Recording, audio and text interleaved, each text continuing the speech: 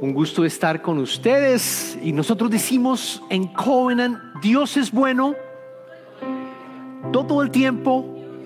Así es. Es una verdad cierta, es una verdad real. Dios es bueno todo el tiempo. Todo el tiempo Dios es bueno. Bueno, hoy iniciamos una nueva serie que se llaman Decisiones.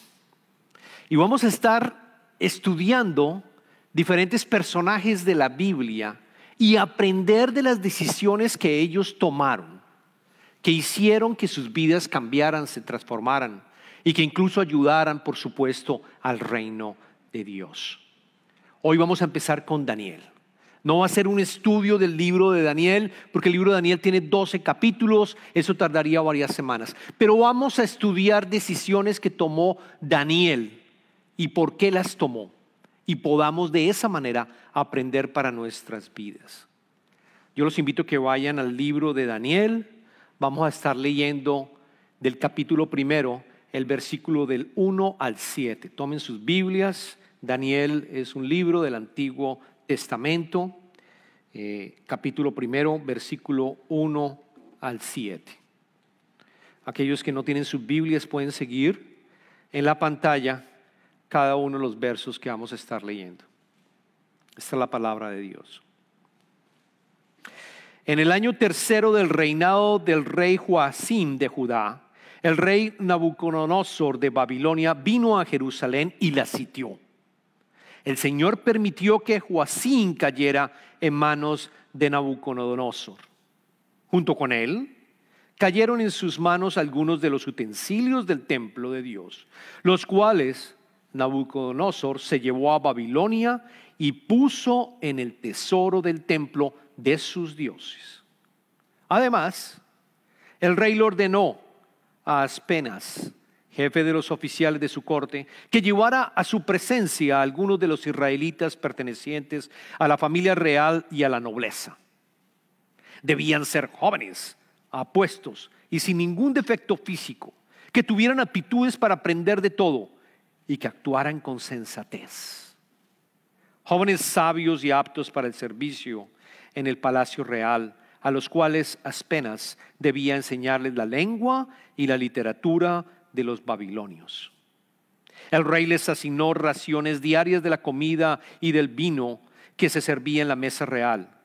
Su preparación habría de durar 3 años, después de lo cual entrarían al servicio del rey. Entre estos jóvenes se encontraban Daniel, Ananías, Misael y Azarías, que eran de Judá, y a los cuales el jefe de oficiales les cambió el nombre. A Daniel lo llamó Beltasar, a Ananías Sadrac, a Misael Mesac y a Azarías Abednego. Esta es palabra de Dios. Les pido que oremos todos juntos. Señor, Padre amado, te damos infinitas gracias por este día tan maravilloso. Gracias porque estamos vivos, porque nos has dado un día más para vivir y adicionalmente para venir a tu templo a estar contigo, Padre.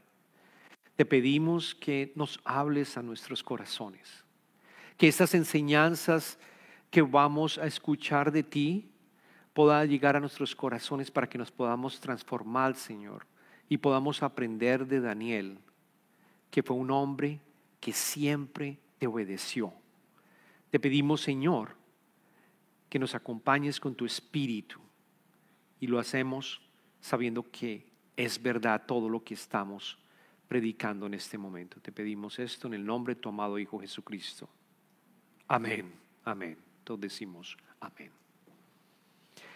Quiero comentarles que si estamos hablando de decisiones, la toma de decisiones de cosas importantes en nuestra vida es difícil de realizar. Cuando ustedes se enfrentan a tomar decisiones que implican un cambio importante en tu vida, no es fácil de tomar o no. Cuando te ibas a casar, por ejemplo, cuando ibas a estudiar, por ejemplo, ¿qué carrera estudio? ¿Dónde voy a vivir? Cuando quizás ustedes tomaron la decisión de venir a este país, fue una decisión muy difícil. Les quiero comentar el caso de mi hija Carolina. Carolina sufre cuando tiene que tomar una decisión difícil. Y precisamente cuando iba de high school, del colegio a la universidad, y tenía que decidir en qué universidad ir a estudiar, fue uno de los procesos más dolorosos que pudimos vivir ella y nosotros como familia. Gracias a Dios pasó a muchas universidades que estudiaban lo que ella quería estudiar. Gracias a Dios también obtuvo unas scholarships, unas becas que permitió de cierta manera todas quedar casi que al mismo nivel.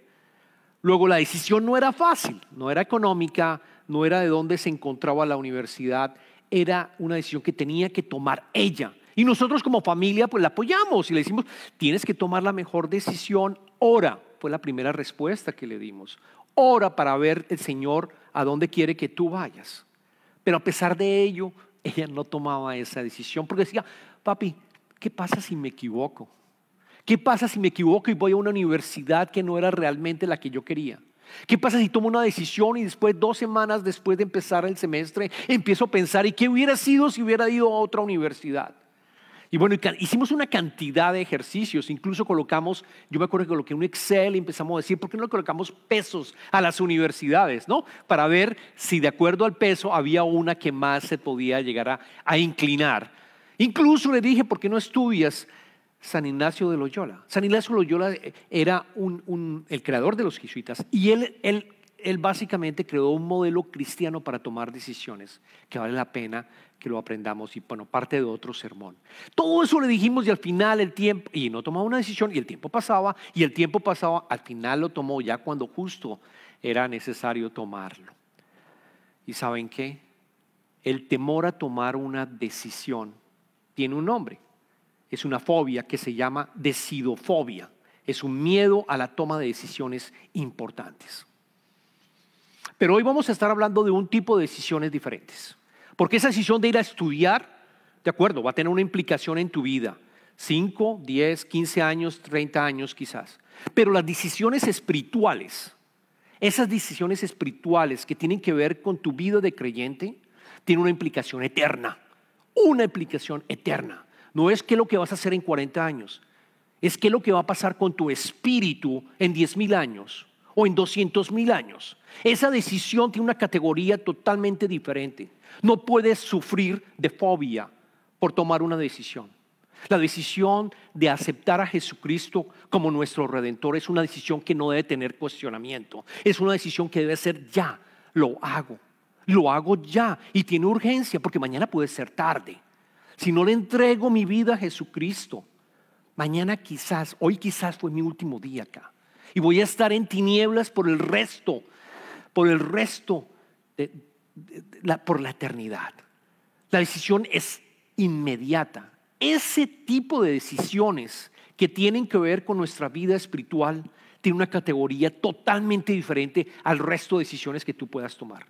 ¿El ser humano sabe cuántas decisiones toma en un día? En promedio, ¿alguien quiere adivinar? ¿Escucho? ¿Cuántas? Muchas, ¿no?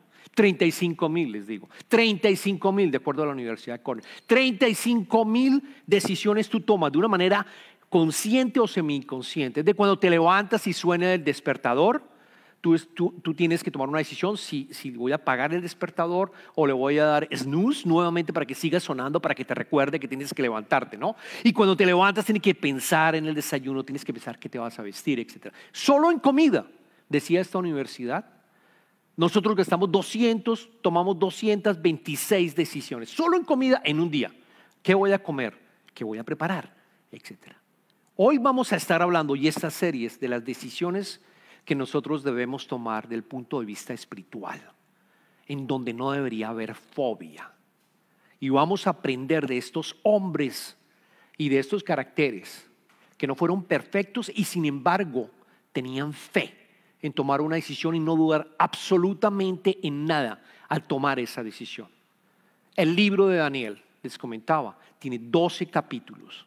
Por favor, no vamos a hacer una serie del libro de Daniel, pero sí vamos a estudiar 3 decisiones que él tomó en su vida. Y yo los invito a que estudien y lean el libro, porque la verdad es fascinante.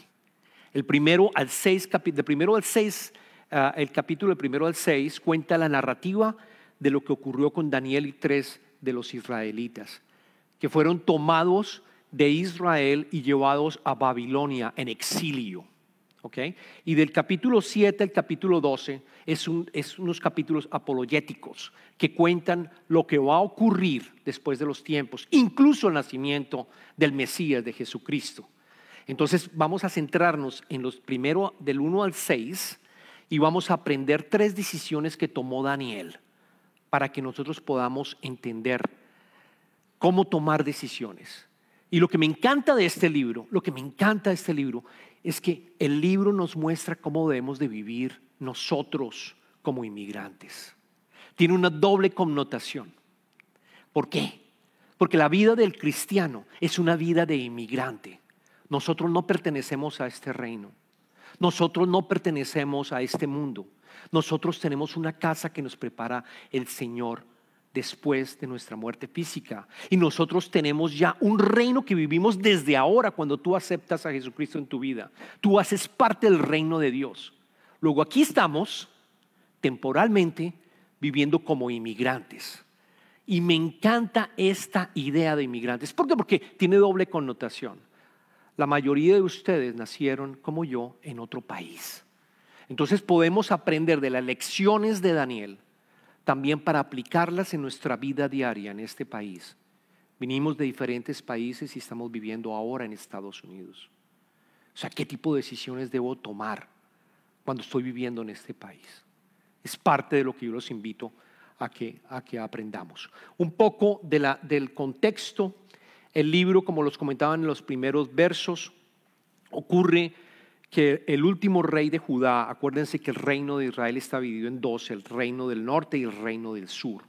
El reino del norte ya había caído y había sido tomado por los asirios, porque Dios le había dicho a través de los profetas a los reyes: hagan y síganme, no hagan lo que le ofenda al Señor, no adoren dioses paganos. Y el pueblo de Israel no obedeció. Así que el reino del norte cayó a manos de los asirios. Y después el reino del sur, que es el que estamos escuchando, Judá, donde estaba Jerusalén, cayó a manos no de los asirios, sino de los de babilonios. El rey Nabucodonosor era el rey y él tomó posesión de toda Jerusalén, destruyó el templo, destruyó completamente el templo. Y si nos vamos a leer el versículo 1 y 2, en donde dice: el Señor permitió que Joacim cayera en manos de Nabucodonosor. Junto con él cayeron en sus manos algunos de los utensilios del templo de Dios, los cuales Nabucodonosor se llevó a Babilonia y puso en el tesoro del templo de sus dioses. Yo quiero comentarles allí que si ustedes leen la Reina Valera, la versión de la Reina Valera, lo que dice a dónde lo llevaron a un sitio que se llamaba la tierra de Sinar. La tierra de Sinar. La Nueva Versión Internacional no la tiene, la Reina Valera lo tiene. La tierra de Sinar es Babilonia, lo que es hoy en día Irak, y en ese lugar se construyó la Torre de Babel. ¿Se acuerdan en Génesis la Torre de Babel? Cuando el ser humano quiso ser como Dios y dijo: construyemos una torre para llegar a estar con Dios, para llegar a ser como Dios. Un acto de rebeldía. Pues el rey Nabucodonosor toma los utensilios del templo de Jerusalén que destruyó y los coloca allá. Nuevamente, fíjense, nuevamente el mensaje. El mensaje es: yo quiero acabar con el rey de Israel, Nabucodonosor. Yo quiero acabar con todo lo que tenga que ver con el rey de Israel, con Jehová. Voy a colocar todo en donde precisamente desde el principio de la creación el hombre ha tratado de ser como Dios y olvidarse de Dios y crear y ser orgulloso y olvidarse de que hay un rey, de un Dios, sino precisamente nosotros querer ser dioses nosotros mismos, ignorando al Dios vivo de Jerusalén y nuestro. Es exactamente lo que estamos viendo en el libro, es la pelea entre Jerusalén y Babel, la tierra entre el reino de Dios y el reino de las tinieblas, la guerra que tú tienes espiritual entre Dios y el enemigo y Satanás, constantemente atacando. Por eso es importante este libro, porque aquí podemos aprender cómo vivir en medio de semejante presión de parte del enemigo. Entonces, ¿cuál fue la estrategia que siguió los babilonios? La estrategia que siguió los babilonios es: voy a eliminar la identidad de los israelitas. Le voy a quitar lo más precioso, el templo lo destruyó. Le voy a quitar todo lo que queda del templo y lo voy a llevar a mi Dios pagano. Lo voy a colocar allí para darles a entender: se acabó el Dios de ustedes. Segundo, me voy a llevar a los jóvenes. Me voy a llevar a los jóvenes apuestos, los jóvenes inteligentes, los jóvenes que pueden llegar a aprender la literatura de los babilonios, el lenguaje de los babilonios. Los voy a traer a aquellos que vengan jóvenes que vengan de la nobleza, que estén situados básicamente con un nivel importante. Daniel venía y los amigos venían de Judá, de precisamente el linaje de David, el linaje de Jesucristo. Tenían 14 a 17 años, estaban muy bien físicamente y los toman. ¿Por qué toman los jóvenes? Toman los jóvenes porque si yo voy a cambiar la cultura de una sociedad, yo ataco a los jóvenes. Y es exactamente lo que está haciendo en este momento Satanás con nosotros. Es exactamente lo que está atacando a nuestros jóvenes. Por eso tenemos que tener cuidado, por eso tenemos que llamar a los jóvenes a que se unan a la iglesia y escuchen la palabra, se unan a un ministerio de jóvenes también. Tenemos que protegerlos, porque Satanás sabe, si yo ataco a los jóvenes, yo sé que las próximas generaciones van a olvidarse de Dios. Si yo logro que los jóvenes se olviden de Dios, estoy seguro que la siguiente generación no va a seguir a Dios, va a seguir al Dios del mundo, van a crear sus propios dioses, van a ser su propio Dios. Luego, ¿qué más que atacar a los jóvenes? Esa era una de las estrategias del rey Nabucodonosor. Segundo, ¿qué hace también? Les cambia el nombre. El nombre es importante. El nombre de Daniel era: Dios es mi juez. El rey Nabucodonosor no iba a permitir que apareciera el nombre de Jehová. Tenía que cambiarle el nombre. Y si lo leemos en el verso 6 y 7, les cambia el nombre. Les dice, recordemos, entre estos jóvenes se encontraba Daniel, Ananías, Misael y Azarías, que eran de Judá, y a los cuales el jefe oficial les cambió el nombre. A Daniel lo llamó Beltásar. El nombre Beltásar es uno de los dioses del rey Nabucodonosor, de los babilonios. Cambia el nombre, no de Dios, sino el Dios de ellos, que era un Dios pagano. A Ananías, Sadrach, a Misael, Mesac y Azarías, Abednego. ¿Qué hace también? Les da una nueva dieta. Les ofrece los manjares del rey, porque iban a estar 3 años en entrenamiento. Les ofrece también el vino, lo mejor que había, que se sientan a gusto estos jóvenes, comiendo de los manjares que tenía el rey. Y también les dice que aprendan el idioma, que aprendan a leer, que aprendan a la cultura babilónica, que se tenían que familiarizar con todas estas creencias paganas. Ese era el alimento espiritual que les ofreció a los babilonios. Esa era la estrategia: lograr cambiar la cultura e eliminar Dios de ellos. Para que tengan una idea de lo difícil que Daniel y sus amigos tuvieron que pasar, jóvenes con esa presión de afuera.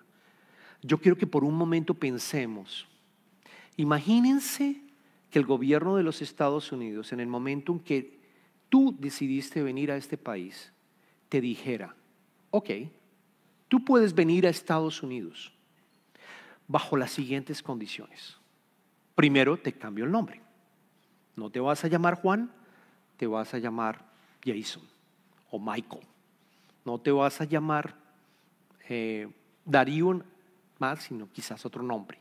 Y la verdad está pasando. Incluso mi nombre, Darío, no lo pronuncian bien acá. Me pronuncian Darius o Dario, pero no me pronuncian Darío. O sea, ya me lo cambiaron en todo caso. Imagínense que te cambian el nombre. Imagínate por otra parte que te cambian tu dieta y te dicen: no vamos a permitir que haya comida venezolana, ni restaurantes ni mexicanos, ninguna taquería, absolutamente. Debería ser muy complicado, pero bueno, que no haya comida de ninguno de sus países. Solo pueden comer comida norteamericana. En 3 años usted tiene que hablar inglés. Si usted no habla inglés en 3 años, lo devolvemos a su país. Si usted no se deja cambiar el nombre, lo devolvemos a su país. o lo metemos a la cárcel.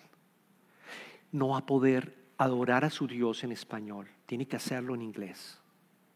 No va a poder leer su Biblia en español, no hay Biblias en español, tiene que hacerlas en otro idioma. Y pudiéramos imaginarnos otra serie de condiciones que pudieran pasar. La pregunta que tengo es: ¿qué tanto tú, bajo ese escenario, estarías dispuesto a venir a este país? ¿O qué tanto tú aceptarías?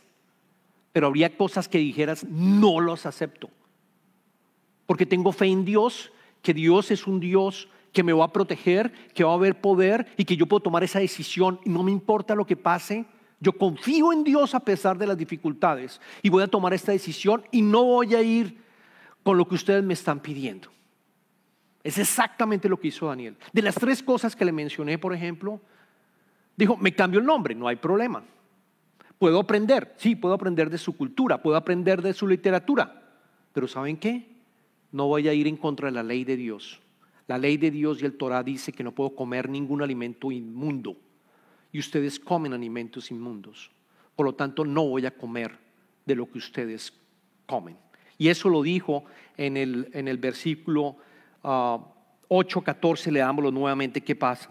Cuando le ofrecen cambiar la dieta, Daniel se propuso no contaminarse con la comida y el vino del rey. Así que le pidió al jefe de oficiales que no lo obligara a contaminarse.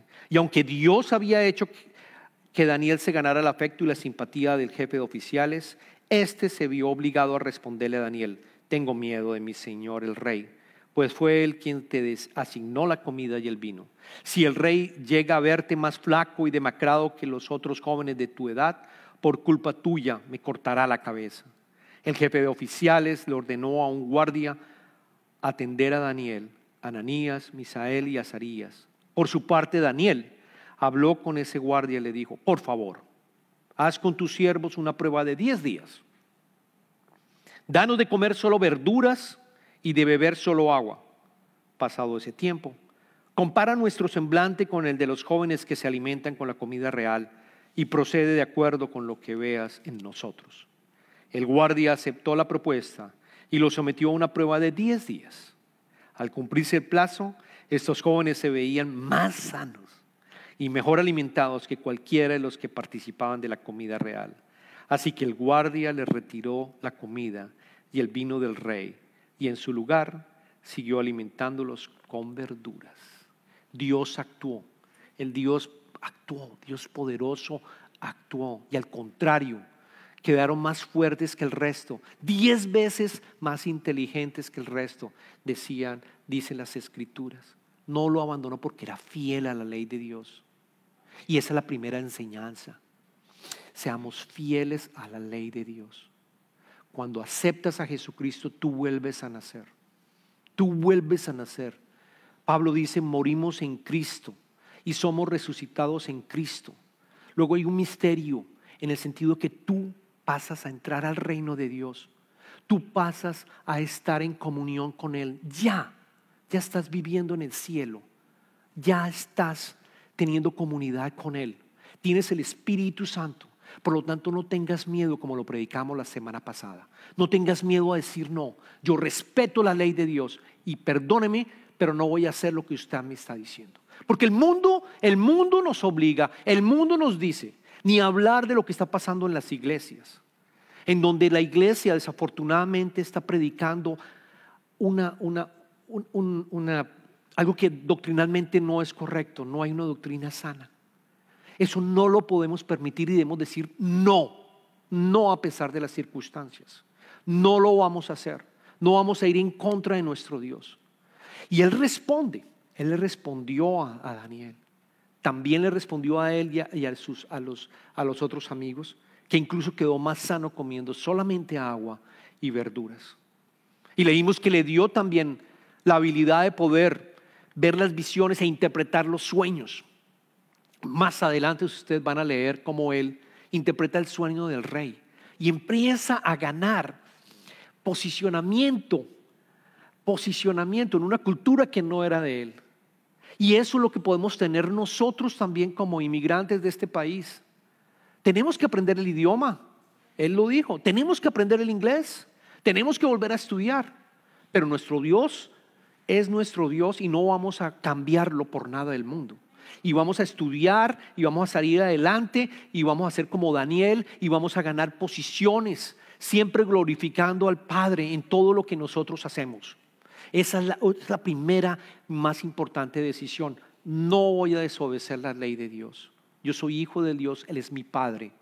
Él está conmigo y me va a acompañar a pesar de las circunstancias, a pesar de que me amenacen de que pueda llegar a perder mi vida. Voy a estar junto con Él, voy a hacerlo.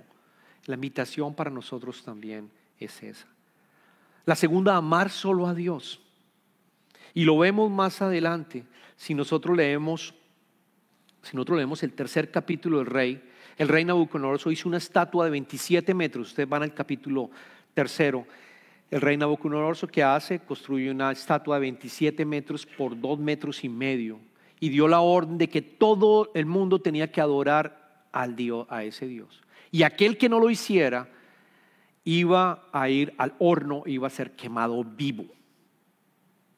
Y los 3 jóvenes, Daniel no está allí, pero los 3 jóvenes seguramente estoy seguro que Daniel también no obedeció y no adoraba a esa estatua. Y los 3 jóvenes no lo hicieron, así que lo acusan.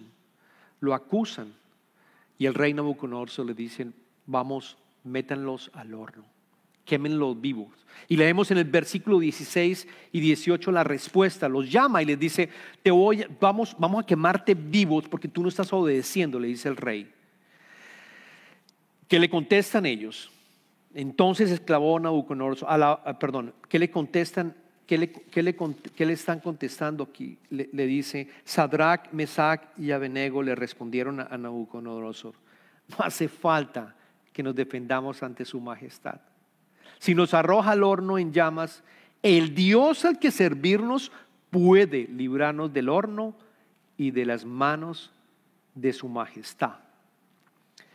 Pero aun si nuestro Dios no lo hace así, sepa usted que no honraremos a sus dioses ni adoraremos a su estatua. Preciosa la respuesta, preciosa. El Dios a que servimos puede liberarnos. Y eso es lo que nosotros tenemos que tener en cuenta con nuestras circunstancias y nuestras dificultades que quizás vivamos en este país. El Dios nuestro puede liberarnos. Sabemos que Él puede hacerlo, que nosotros podemos contar y confiar en Él, en que su voluntad, como lo oramos anteriormente, es perfecta, agradable y perfecta. Que Él va a buscar lo mejor para nosotros, que Él va a responder a pesar de las dificultades que estás teniendo. Pero yo no voy a adorar otro Dios.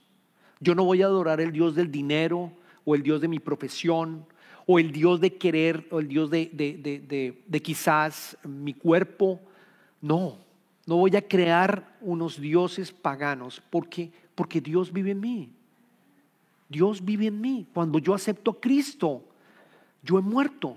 Yo soy una nueva persona viviendo ya en el reino de Dios. ¿Por qué voy a buscar otros dioses si Él está conmigo? Si yo ya tengo al creador del universo en mí, lo que tengo que pedirle es que me ayude a que pueda llegar a ser lo que Él me pidió hacer desde un principio en este periodo de tiempo que voy a estar en esta tierra. Que pueda glorificarse Él conmigo en las siguientes actividades que yo vaya a llevar, en las actividades que yo voy a llevar. La tercera decisión que toma es estar en comunión con Dios todo el tiempo. La tercera decisión que toma es estar en comunión con todo el tiempo. Es lo otro que podemos aprender. Y lo encontramos en el capítulo 6 y me avanzo al capítulo 6. Porque lo que ocurre, pero volviendo un poco al tema, los metieron al horno, eso sí bien importante, los metieron al horno y Dios los rescató. No les pasó absolutamente nada. El mismo rey decía: yo veo a 4 hombres dentro de la fosa, dentro del horno. Metimos a 3, le decía él, metimos a 3, pero hay 4, yo veo 4. Parece que hay un Dios, decía el mismo rey. Parece que es un ángel. Es un ángel, los salvó. No les pasó absolutamente nada. Usted lee en las escrituras, ni la ropa se llegó a quemar. ¿Y saben qué dice? ¿Y saben qué menciona el mismo rey ¿Qué es lo que yo quiero decirle? Que la transformación, lo que ocurre en la transformación, Nabucodonosor empieza a transformarse. Entonces exclamó Nabucodonosor: alabado sea el Dios de estos jóvenes, que envió a su ángel y los salvó. Ellos confiaron en él y, desafiando la orden real, optaron por la muerte antes que adorar a otro Dios que no fuera el suyo. Por tanto, yo decreto que se descuartice a cualquiera que hable en contra del Dios de Sadrach, Mesach y Abednego, y que su casa sea reducida a ceniza, sin importar la nación a que pertenezca o la lengua que hable. No hay otro Dios que pueda salvar de esta manera. Y después escuchamos que los promovió los tres de nuevo a un alto posicionamiento dentro de la provincia de Babilonia. Y la tercera decisión es adorar a nuestro Dios de una manera continua, de estar en su presencia orando continuamente, a pesar de lo que tú veas alrededor del mundo que te pueda llegar a estar influenciando. Y ese es en el capítulo 6. Ese es en el capítulo 6 del libro de Daniel, en donde, ¿qué ocurrió? Ya Nabucodonosor muere, su hijo muere y llega el rey Darío, el persa. El persa ataca a Babilonia y el rey Darío nombra a muchos funcionarios, y estos funcionarios se dan cuenta que Daniel y sus amigos siguen creciendo dentro de la jerarquía de Babilonia, y se dan cuenta que no hay forma de poder cambiar la integridad de Daniel. Lo dicen las escrituras en el capítulo 6, en el versículo 3 al 5, para que lo leamos nuevamente, capítulo 6, versículo 3 al 5.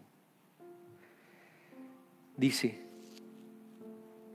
desde el 3: y tanto se distinguió Daniel por sus extraordinarias cualidades administrativas, que el rey pensó en ponerlo al frente de todo el reino. Entonces los administradores y los sátrapas empezaron a buscar algún motivo para acusar a Daniel de malos manejos en los negocios del reino. Sin embargo, no encontraron de qué acusarlo, porque lejos de ser corrupto o negligente, Daniel era un hombre digno de confianza. Por eso concluyeron: nunca encontraremos nada de qué acusar a Daniel, a no ser por algo relacionado con la ley de su Dios. Qué lindo, qué lindo.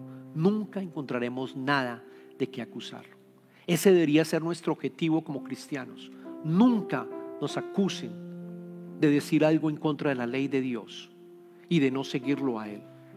Que seamos dignos, que seamos fieles en nuestros trabajos, que obedezcamos lo que Dios nos pide, que amemos a nuestro prójimo como a sí mismo, que adoremos a Dios sobre todas las cosas, que no tengamos más dioses, porque lo dice Jesucristo también.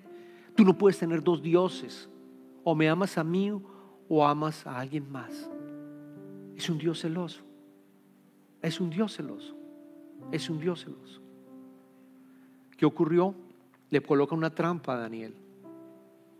Estos funcionarios crearon una ley en donde decía: rey Darío emita un decreto que los próximos 30 días aquella persona que adore a un Dios diferente al suyo, al nuestro, va a ser enviado a la fosa con los leones y va a morir. Lo va a matar. Y se emite ese decreto por 30 días. Y en ese momento, Daniel, ¿qué hace? Daniel va a su cuarto, abre la ventana y empieza en público a adorar al Padre, a orar al Padre, porque lo hacía 3 veces al día.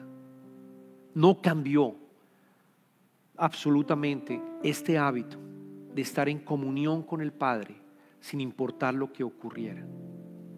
Daniel lo meten en la fosa de los leones. El rey Darío no quería meterlo, pero no pudo hacerlo porque no puede contradecir el decreto que había colocado. El rey Darío incluso pierde el sueño, no duerme bien, y al siguiente día a primera hora va a la cueva de los leones y pregunta: Daniel, ¿estás vivo? Y le dice: sí, mi Dios me salvó. Y finalmente el rey Darío mata a los funcionarios que habían colocado este decreto y los envía a la fosa de los leones. ¿Y qué ocurre con el rey Darío nuevamente? ¿Qué ocurre? Transformación. Leamos el versículo 25, del 25 al 28. Más tarde el rey Darío firmó este decreto: a todos los pueblos, naciones y lenguas de este mundo, paz y prosperidad para todos. He decretado que en todo lugar de mi reino la gente adore y honre al Dios de Daniel, porque Él es el Dios vivo y pertenece para siempre. Su reino jamás será destruido y su dominio jamás tendrá fin. Él rescata y salva, hace prodigios en el cielo y maravillas en la tierra. Ha salvado a Daniel de las garras de los leones. Fue así como Daniel prosperó durante los reinos de Darío y de Ciro el persa. Durante 70 años, Daniel tomó las decisiones más adecuadas y perfectas para crecer espiritualmente. Se transformó él, se transformó sus amigos, se transformó absolutamente Babilonia, como lo vemos. Tan así es que el rey Ciro al final decide que los israelitas vuelvan otra vez a Jerusalén y los deja ir. Esa es la invitación, hermanos y hermanas, que nosotros seamos fiel a Dios en todo lo que nosotros hacemos, que no permitamos que dioses paganos reemplacen a nuestro Dios, y una invitación a que podamos ser discípulos de Él en comunión permanente de Él, en oración, en todo lo que hagamos, que nosotros podamos glorificarlo a Él y saber que tenemos un Dios poderoso. Porque si estás pasando por circunstancias difíciles, como todos las pasamos, Él responde. Él es poderoso. Él no te va a abandonar en esa circunstancia que estás pasando. Tienes que seguir siendo fiel, seguir caminando con Él, porque Él está contigo. Oremos. Padre, te damos infinitas gracias por tu hijo Daniel y por los otros hermanos que vivieron en esa época, exiliados de Jerusalén. Gracias por las enseñanzas que podemos aprender de ellos, de ser fieles a tu palabra y de, a pesar de las circunstancias, seguir siendo fieles y nunca olvidarnos de ti o crear dioses falsos, Señor, en este mundo que tanto nos está afectando y tratando de cambiar, tratando de lavarnos el cerebro, Señor. Danos esa fortaleza, que sabemos que tú estás con nosotros y tu Espíritu, que es el mismo Espíritu y el poder que levantó a Jesucristo de los muertos, podamos también afrontar y manejar todas las dificultades por las cuales nosotros estamos pasando, Señor. Te pedimos que no nos abandones, porque sabemos que eres un Dios fiel. Gracias, Padre. Y ahora que entramos en las ofrendas, yo le doy gracias por el apoyo a la iglesia metodista de Covenant, y le pido, Señor, que multipliques estas ofrendas de todos los hermanos y hermanas, para que podamos seguir predicando tu palabra, podamos seguir llamando a personas de la comunidad que no te conocen, podamos seguir ayudando a hermanos y hermanas que quizás están pasando por dificultades. Gracias, Padre. Gracias también por aquellos que ofrendan. Bendícelos también a ellos. Te pedimos todo esto en el nombre del Padre, del Hijo y del Espíritu Santo. Y todos decimos amén.